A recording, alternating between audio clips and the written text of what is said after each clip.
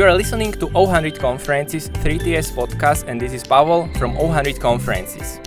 Today, I'm thrilled to welcome Elbrus Yilmaz from 3TS and Pete Flynn from Candela Capital. In today's session, you are going to learn more about the world of LPs and the challenge of fundraising. If you are fundraising in 2020, I'm happy to invite you to our conference, which will be held in Dublin on 29th of April. It will be a great opportunity to network with leading LPs such as Harbour West, Hamilton Lane, EIF, and many others. Elbrus, I'm passing the word to you now. Hi everybody, great to be back on our second episode of the 0100 Conference 3TS podcast. Today I have the privilege of interviewing a good friend, Pete Flynn, who is the founder and CEO of Candela Capital. Pete has more than 30 years of experience in the fund management and fundraising industry, and Candela Capital was founded by him in 2003, helping fund managers, small to mid-sized fund managers raise their new funds. So without further ado, Pete, welcome to the podcast.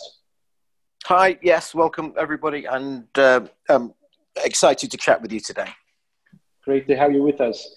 So today, Pete, what I thought was, before we begin and dive into some questions, perhaps you can give some background about yourself and Candela Capital to our audience. Yeah, so I think it's slightly brutally even longer than 30 years, but I started my career in the City of London, joining Rothschild as a young man just out of university in their graduate entry scheme, and relatively quickly moved into the institutional asset management world, where I sort of stayed until I set my own business.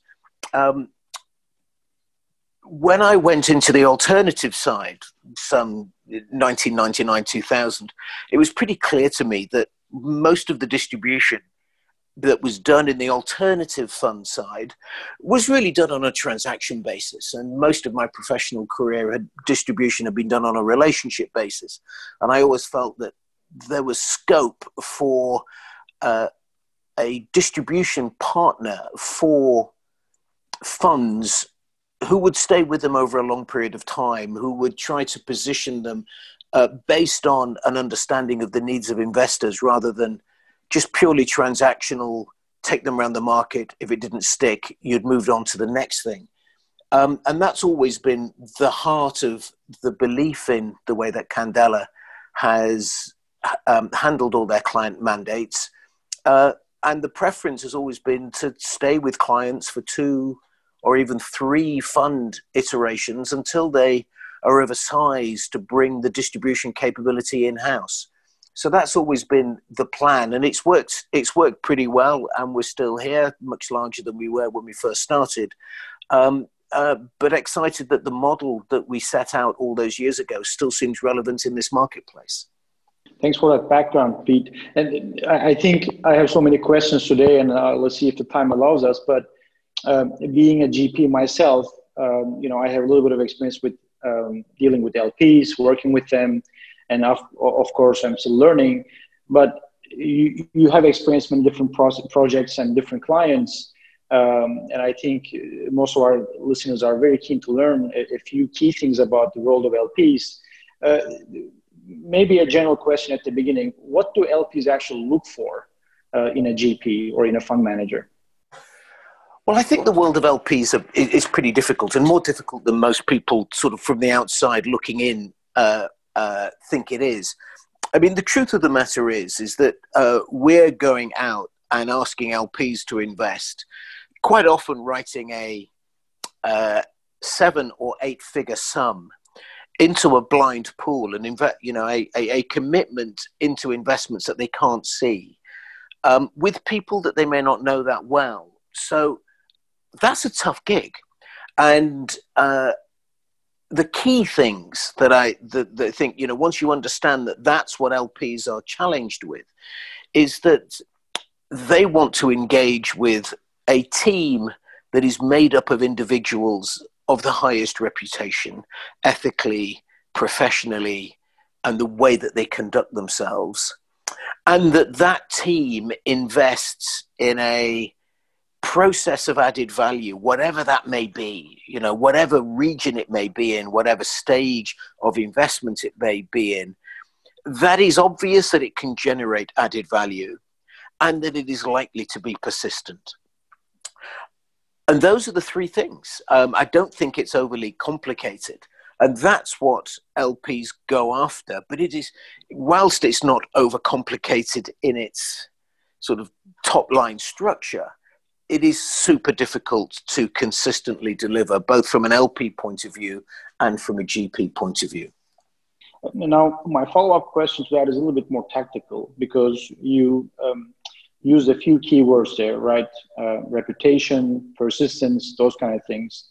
And knowing that the fund management and also LP relationship requires a lot of salesmanship in showing progress, results, and all of those other attributes you mentioned, how do LPs actually go find fund managers, or do fund managers find LPs?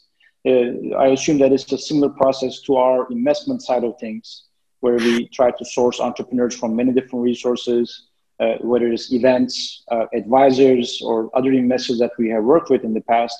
But how do LPs go about sourcing when it comes to making these commitments?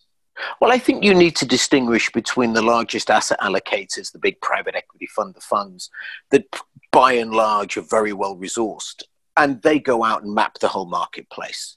So they will go out and they will start at early stage VC, they will go through to growth funds, they will go through to buyout funds, and they will go through the size of buyout from small to mid to large.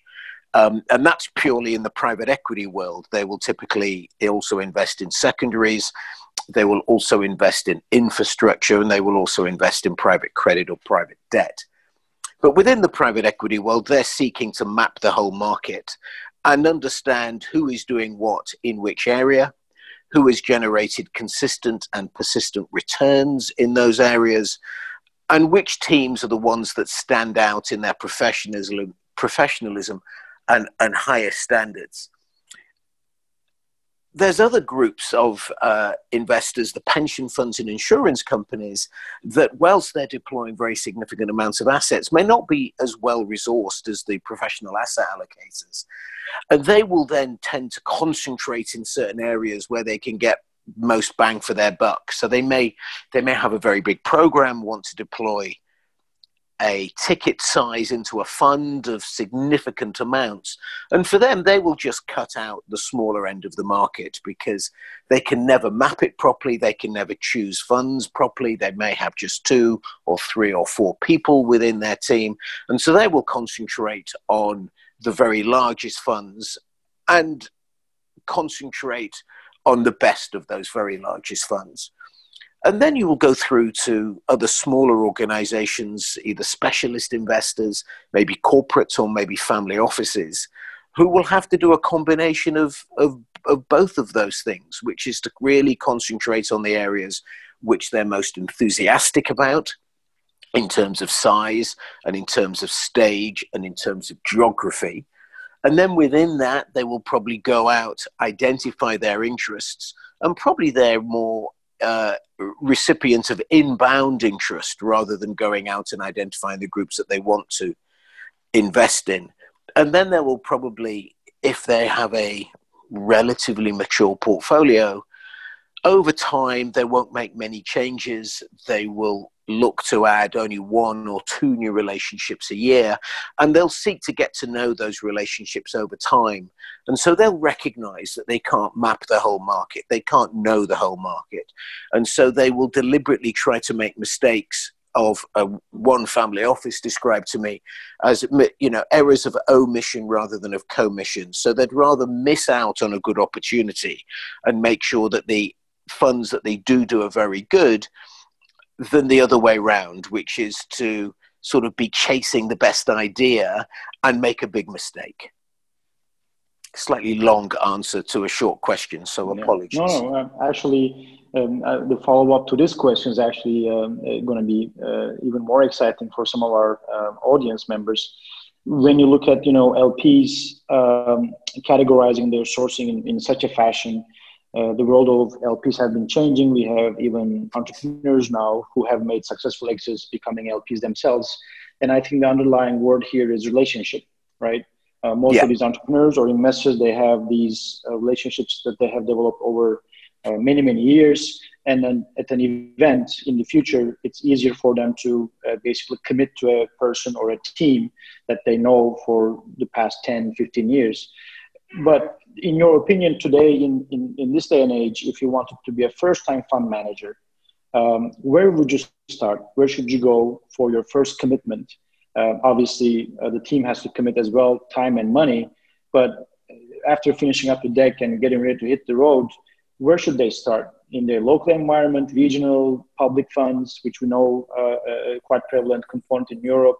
But what would you suggest to a first-time fund manager getting ready to do their fundraising right now? First-time funds are tough for everyone to raise.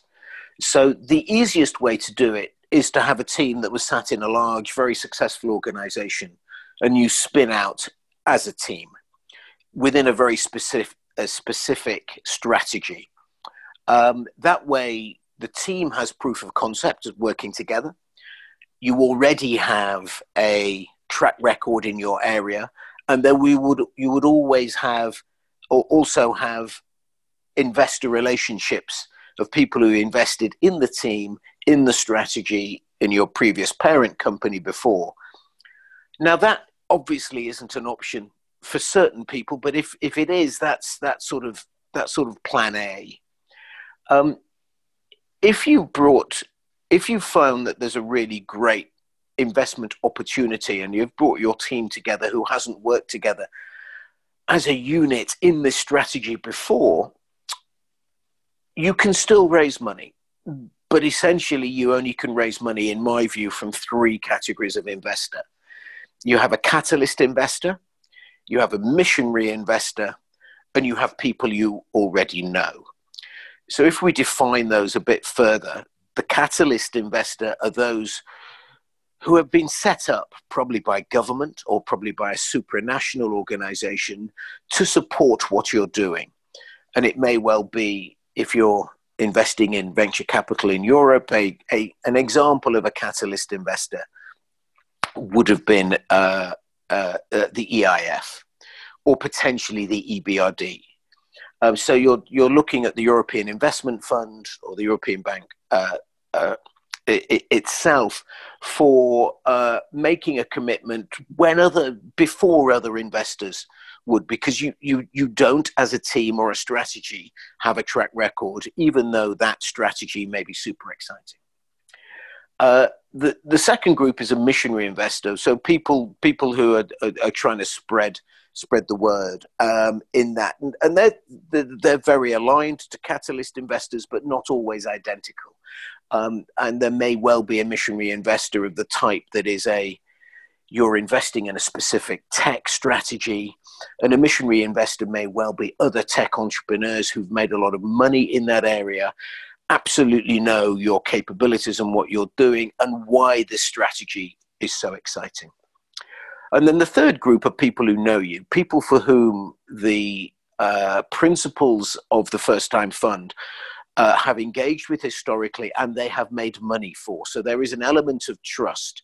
And even if the strategy or the stage or the geography is slightly different, you've made money for these people before, and you can go to them again and ask that this is a new strategy, but you think it's very exciting. You've made money for them before, and would they support you again? So those are the three groups.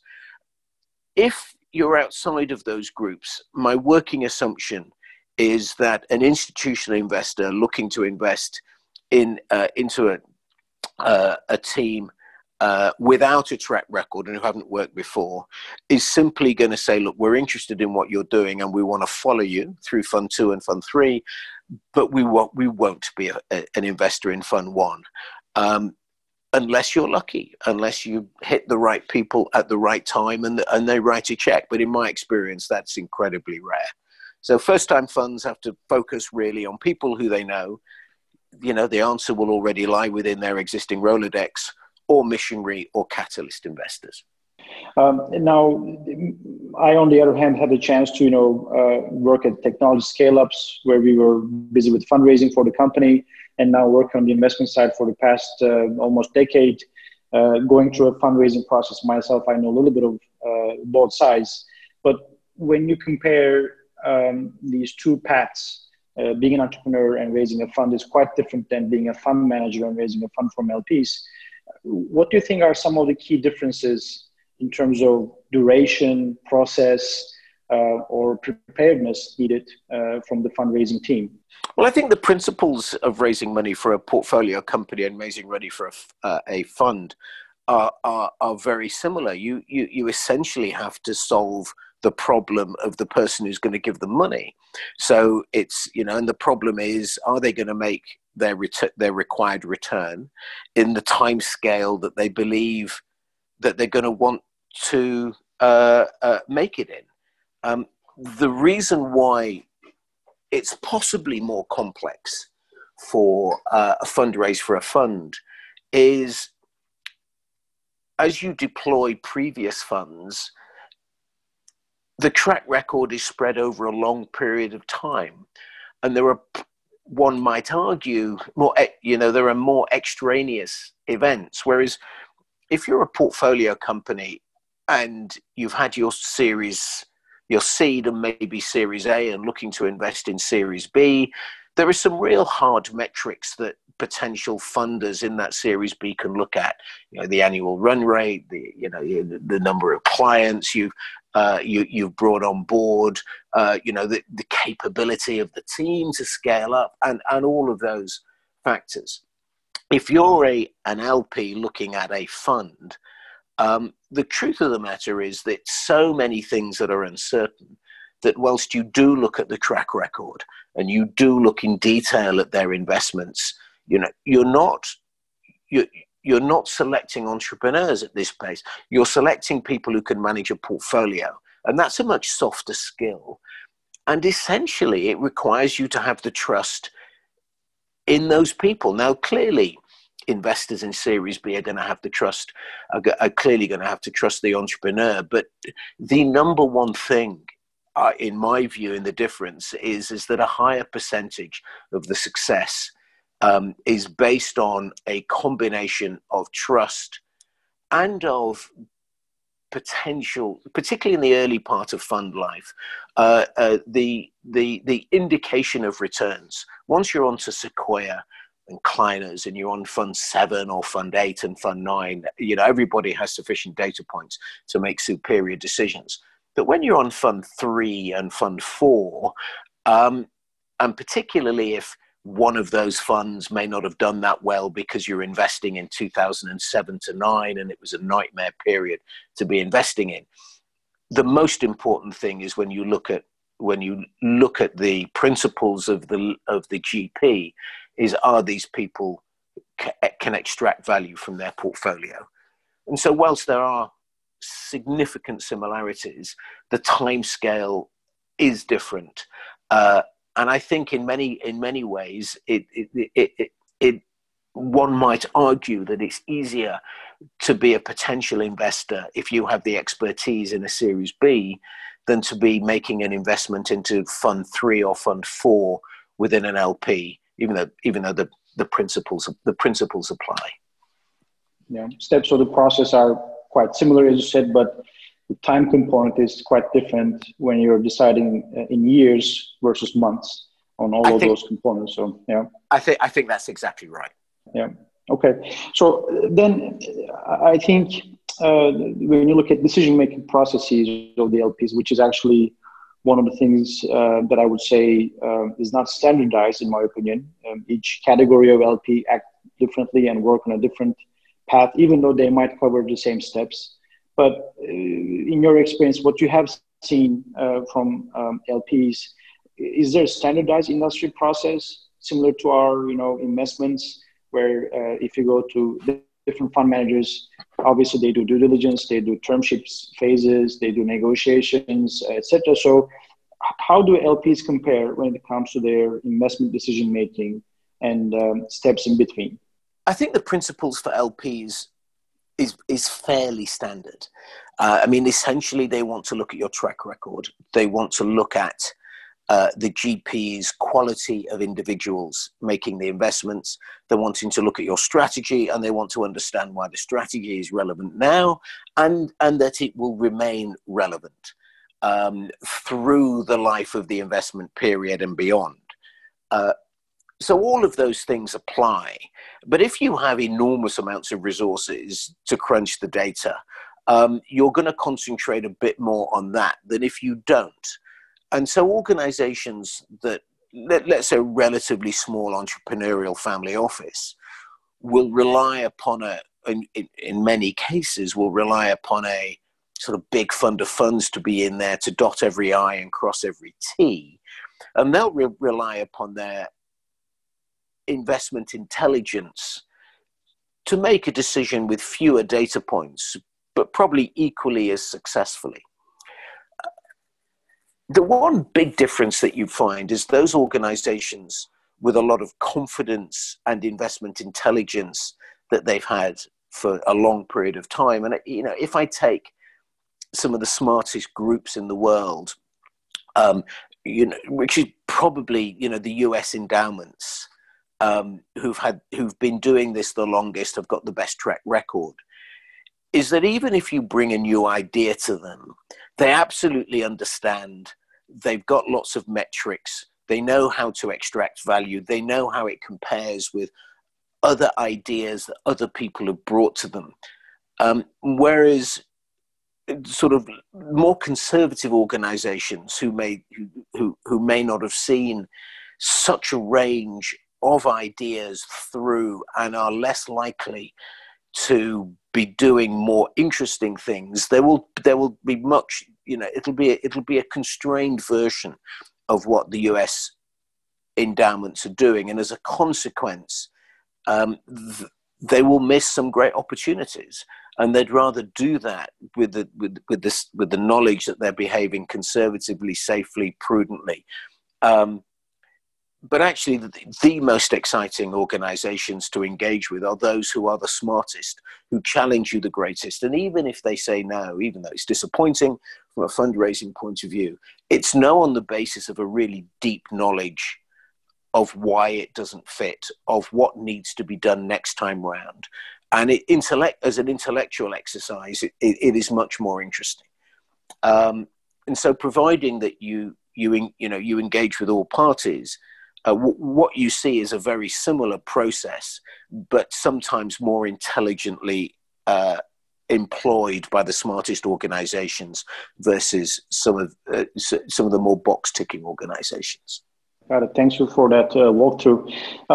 Now, switching gears a little bit, Pete, you're going to be in Berlin this week. There's an interesting LP event, and everybody in the industry is talking about mega funds, amazing returns, etc. And you're the subject matter expert.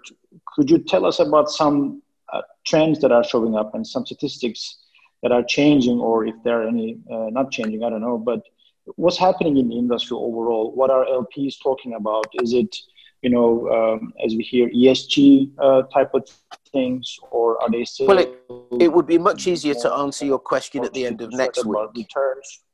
Yeah, sorry. It'll be much easier to answer your question at the end of next week. But the things that I expect to happen, essentially private equity is performing very well across the piece. So the big funds are performing well. The mid-sized funds are performing well. The smaller funds, the VC funds are performing well. If there's some nervousness in the marketplace, is that there is a great deal of money that have been raised and that people are concerned that there is a fairly major public equity market reverse that will make a big difference to the all the valuations that we're seeing. But nevertheless, private equity has really performed as an asset class for large limited partners over a long period of time, compared to hedge funds, compared to infrastructure, compared to public equities, and compared to bonds. Now, admittedly, public equities have done very well over a long period of time too. And so what you're seeing still is more money coming into this market. a higher percentage of the available cake is being taken by the really big funds, and particularly the really big funds who've become platform investors. So you can go to them for big buyout, you can go to them for secondaries, you can go to them to private debt, you can go to them to infrastructure, you can go to them to real estate. And so one of the trends that have been happening is a narrowing of the number of relationships that the big investors have been having. And I completely get that. I mean, it's complex. And if you have trust in an organization to create value, then it makes sense for you to concentrate. The flip side as well is that there is an increased understanding that many of, if you believe that the world of the real value that is being driven is essentially through technology. You know, every company is a software company now. Then you want to make sure that you're investing in the part of technology that gives you the steepest value gradient. And I think people are nervous that in the sort of Series C and Series D element of technology investing, that actually it is difficult to make money, significant money there, because so much money has already been deployed. And that there's been an element, and we've seen this through the marketplace, of sort of overvalued tech companies either not driving their profit potential or having trouble with their basic economic model, and people coming into those portfolio companies round C and round D, you know, are not going to get the returns that the seed, Series A and Series B's investors have. And so you see people are coming down to smaller funds, and they're going earlier in the process. The problem for the large asset allocators is it's very difficult for them to deploy money efficiently in that space. So there's a real struggle now for them to identify how do they take advantage of the value that tech investing is driving, and how many relationships they have for that. And you also mentioned ESG. The other big thing within institutional asset management in general is an absolute focus that climate change, best standards of governance, the best social standards are absolutely part of what all stakeholders are looking for. Everybody is talking about it. People are implementing that in different ways. So some people, it's a measurement issue. Other people are really trying to use the assets that they're deploying to have not only good financial returns, but very clearly identified and measured societal goals as well. And that is changing very rapidly. And in addition to that, many of those same organizations are trying to align the values that they hold as a pension fund or an insurance company or as a sovereign wealth with the values that they expect their fund managers and GPs to employ. So they're increasingly looking at diversity. They're increasingly looking at the gender, racial, educational balance. And it's probably fair to say the diversity argument is further down the line than the ESG argument. But if you go out as a homogeneous management group and have paid no attention to your environmental, social, or governance issues, and you're up against somebody of the same size, in the same stage, in the same geography who has, you are going to lose out for an investment. If you can deliver 10 times your money as a homogeneous group who doesn't pay attention to that, you can probably get away with it. But if you're just going to deliver even top quartile returns, you'll find the money going to other top quartile performers who do answer the ESG and diversity things. And so that's a very big change. And interestingly, there is at Super Return Berlin on Tuesday, there is a separate ESG day for the first time. And some of these issues are going to be discussed. And I think lots of the old dinosaurs will say, well, it was good enough in my day. But, I would caution young, tech entrepreneurs all the way through to young GPs that if you don't get this right, you are going to find it harder to raise money than people who do get it right. And in terms of values in society, that's probably right as well. Yeah, I mean, we have been hearing a lot of good stories in that category, and also some really scary ones, especially in the US, with some public fiascos of fund managers handling corporate governance quite badly, and there are some diversity issues that have been surfaced. But also, I wanted to ask you, you touched upon this, the successes and failures of some large tech investments, whether it's SoftBank or others. They are actually quite public. Everybody's following them, and it affects a lot of investors on both sides of the table, whether they are GPs or LPs, in terms of decision making and paying attention to fundamentals. For example, we know that SoftBank is raising their Vision Fund 2, and I think they are raising a smaller fund, and they are paying more attention to fundamentals of the business instead of just, as the old saying goes, hype. What are you seeing in terms of LP sentiment towards these large successes or large failures? I mean, I was looking at the initial public offerings of many tech companies in the US. Most of them are actually trading below their IPO price. It just shows that, the public markets didn't like the companies that had a lot of losses and still growing nicely, but the fundamentals were missing. So what is your thinking on that? Do LPs really pay attention to what's happening down the road at exit? Obviously, they are benefiting from it. So I think financially they do, but do they have cold feet going into these mega funds who have aspirations to invest in mega deals? I think it goes back to the word that you used in the question, which is just fundamentals and not get caught up in the hype.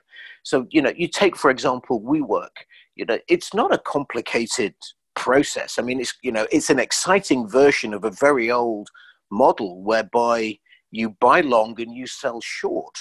And as long as you can sell short at a better rate than you bought long, you can make a lot of money. The problem is that works great in bull markets and works very, very badly in bear markets. And we've not had a bear market for some time. And so it's just very difficult to see, the emperor's, is WeWork the emperor's new clothes? There've been lots of other organizations who've done that and have sort of, managed it quite well through cycles. And when they're valued so much underneath where WeWork was, it's just very difficult to see how you can justify that. And I think if you can't justify it, you need to be very cautious of investments and or funds that specialize in those investments, just based on the tech hype and the tech promise. I was actually sat within an internet company in 2000 and 2001 when, we were told really it doesn't matter whether we can, you don't need to concentrate on profitability, just do clients and then we can IPO on the number of users that you've got and we'll solve the profitability issue later. And that has worked for some of the great tech companies. But I think for an awful lot, it doesn't work at all. You just burn through your cash, your runway is utterly dependent on future rounds of financing. And your future is never in your own hands until you can monetize it. And unless you're the absolute leader in your space, you're gone. So I think it goes back to where you started from. You have to pay very significant attention to the fundamentals. You have to be very conscious of this sort of emperor's new clothes concept and make your own mind up and invest very carefully. But when you do that, and when the entrepreneurs and the portfolio companies and the founders can explain their value added and how they're going to have a pathway to profitability within the period of time that you need, there is still very, very significant returns to be had by investors across all stages. And and as we know, if you're not if you're not employing leading tech within your business, somebody else is, and you're going to be the victim of disruption. So we know still that this whole process is got a long way to run, but you have to concentrate on fundamentals and not be swept up by the crowd. Yeah, totally agree. All right, so we are getting close to our session's end, but maybe last few questions for you, Pete. When you look at the resources out there for fund managers, whether to read, to follow, or to watch, to understand the LP's psyche, their investment decision-making process, way of thinking, do you have any suggestions or tips for our listeners? What blogs, newsletters, or reports to follow and read, and what books or Goodreads you have shared in the past with your clients? Oh, in terms of sources to try and navigate through, I mean, I find this area, having been at it for 30 odd years, still incredibly difficult. And I actually find the more I go out and talk to investors, the more I go out and spend time with people on the road, the better informed I am. And in fact, the truth is that why would you put massive value, real secret source value in the public domain? You wouldn't. If you think you have a superior way of looking at a problem or a superior way of executing, you keep it to yourself. And the only way you're willing to share it is if you're in the company of other people who are willing to share what they're doing. And that goes back to, I don't think there's a shortcut. I'd love to reduce the carbon footprint of my travel. But actually, when you're in this space, nothing replaces meeting people face to face and sharing what you think are the key issues, and getting their views. And over a period of time, you have a view as to which of the voices you want to listen to more, which of the strategies you think are going to be more persistent. And you've just got to get out. And so the combination of concentrate on the fundamentals and build relationships. And out of that, it's my view, you can start to make superior analyses and superior decisions. Others think there are shortcuts and you can get other, but my experience is actually just get out there and talk to people. And be generous with your time and with what you think, and in that way you can sow what you reap, and people will trust you and share their views with you. The other thing as well is concentrate on dealing with the best people, because the best people, however they do it, the best people tend to be relatively straightforward and relatively open about what they do, because they know it's very difficult to replicate. And B, you have limited amount of time, so concentrate on the fundamentals, relationships, and the best people, and that's probably the best way to move forward. But in the full knowledge that there are 101 different ways to skin the cat, as my mother used to say, and if you believe you have a source of data that other people aren't using that gives you value, then good luck to you. Yeah, no, it's very much a people's business. Many investors, many GPs talk about data-based or thesis-based investments, where they analyze the market, looking at some trends, etc. And probably some LPs probably do the same. But I like the fact that you're conscious about carbon footprint, and I think unfortunately coronavirus is helping with that. So less and less people are traveling these days. But anyway, it's very much a business that depends on people, and I agree with you. Nothing beats getting some feedback on your deck in person, either as a GP or an LP or entrepreneur. Just being in person with them helps a lot, and obviously you need to manage your time. All right, talking about sports analogies. I know you're a big cycling fan, Pete. We're not going to hide that. And I also, when I'm working with portfolio company CEOs, entrepreneurs, we always resort to some sports discussion because many of the things that we do is either a team sports in some of the days, and some other days you're climbing a mountain on your own. But I have to ask you this. What is your favorite tour? Is it Tour de France, Giro, or Paris-Roubaix? Well, one of the most fantastic things about cycling is that the very, very ordinary cyclist, someone like me, can actually experience and rub shoulders with their heroes. So I can ride a Tour de France stage, I can ride a Giro stage, and I can ride Paris-Roubaix the day before. The pros do it on pretty much the same route.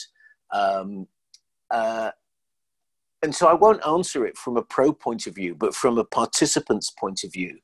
And the Dolomites is stunning. The High Alps is just, a wonderful place to be cycling. But the Paris-Roubaix will redefine your view of what you can do on a bicycle. It's sort of insane.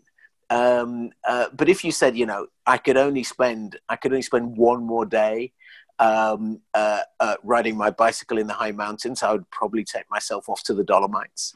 If you said what was the most memorable day you spent on the bike, it was rattling my teeth and hands doing Paris-Roubaix, though I probably wouldn't choose to go and do it too often. Well, I mean, I've never been actually to that course, but I watched him on TV a few times, and quite challenging by the looks of it. But Roubaix is insane. Roubaix is insane. Yeah, you cannot believe that the bike and you can cope with it until you've done it, and then it redefines your view of what a bicycle is capable of. Yeah. Which one do you think, sounds more like or feels more like fundraising process for a GP? Everyone's always said that the Grand Tour it requires a superhuman effort. And I remember fundraising from a female GP partner, and she said, it's just like pregnancy. It takes forever. It's really difficult. It's painful process the whole time. And then you forget about how bad it was and do it again 3-4 years later, and it's just as bad. And so I always like that. And even though I'm not going to experience the joys and the difficulties of pregnancy, I think that's a pretty good analogy for fundraising. Great. All right, Pete. Thank you so much for your time. And I think you didn't promise, but we'll accept it as a promise that we connect again in the coming weeks or months to recap after some of these events in the industry to see how 2020 shapes up in the world of LPs. And we're looking forward to meeting in person in the coming days. Great. Elbrus, great to chat with you. Thanks, guys. Thank you, Pete, for that wonderful session. Today we had Pete Flynn from Candela Capital. We talked about the world of LPs and challenges of fundraising. Looks like the industry is there to stay. That's good news for everybody, including myself. But Pete highlighted some of the critical areas where fundraising GPs should pay attention to. And these are fundamentals, building relationships in person and gaining trust with your counterparts early on, and then maintaining a good track record and a good team that can actually excel in different cycles of the economy, whether it's down or up. So those are the key highlights from the session with Pete. Looking forward to our next session in a few weeks, and we'll be publishing the podcast with Pete soon with a blog post. Thank you so much.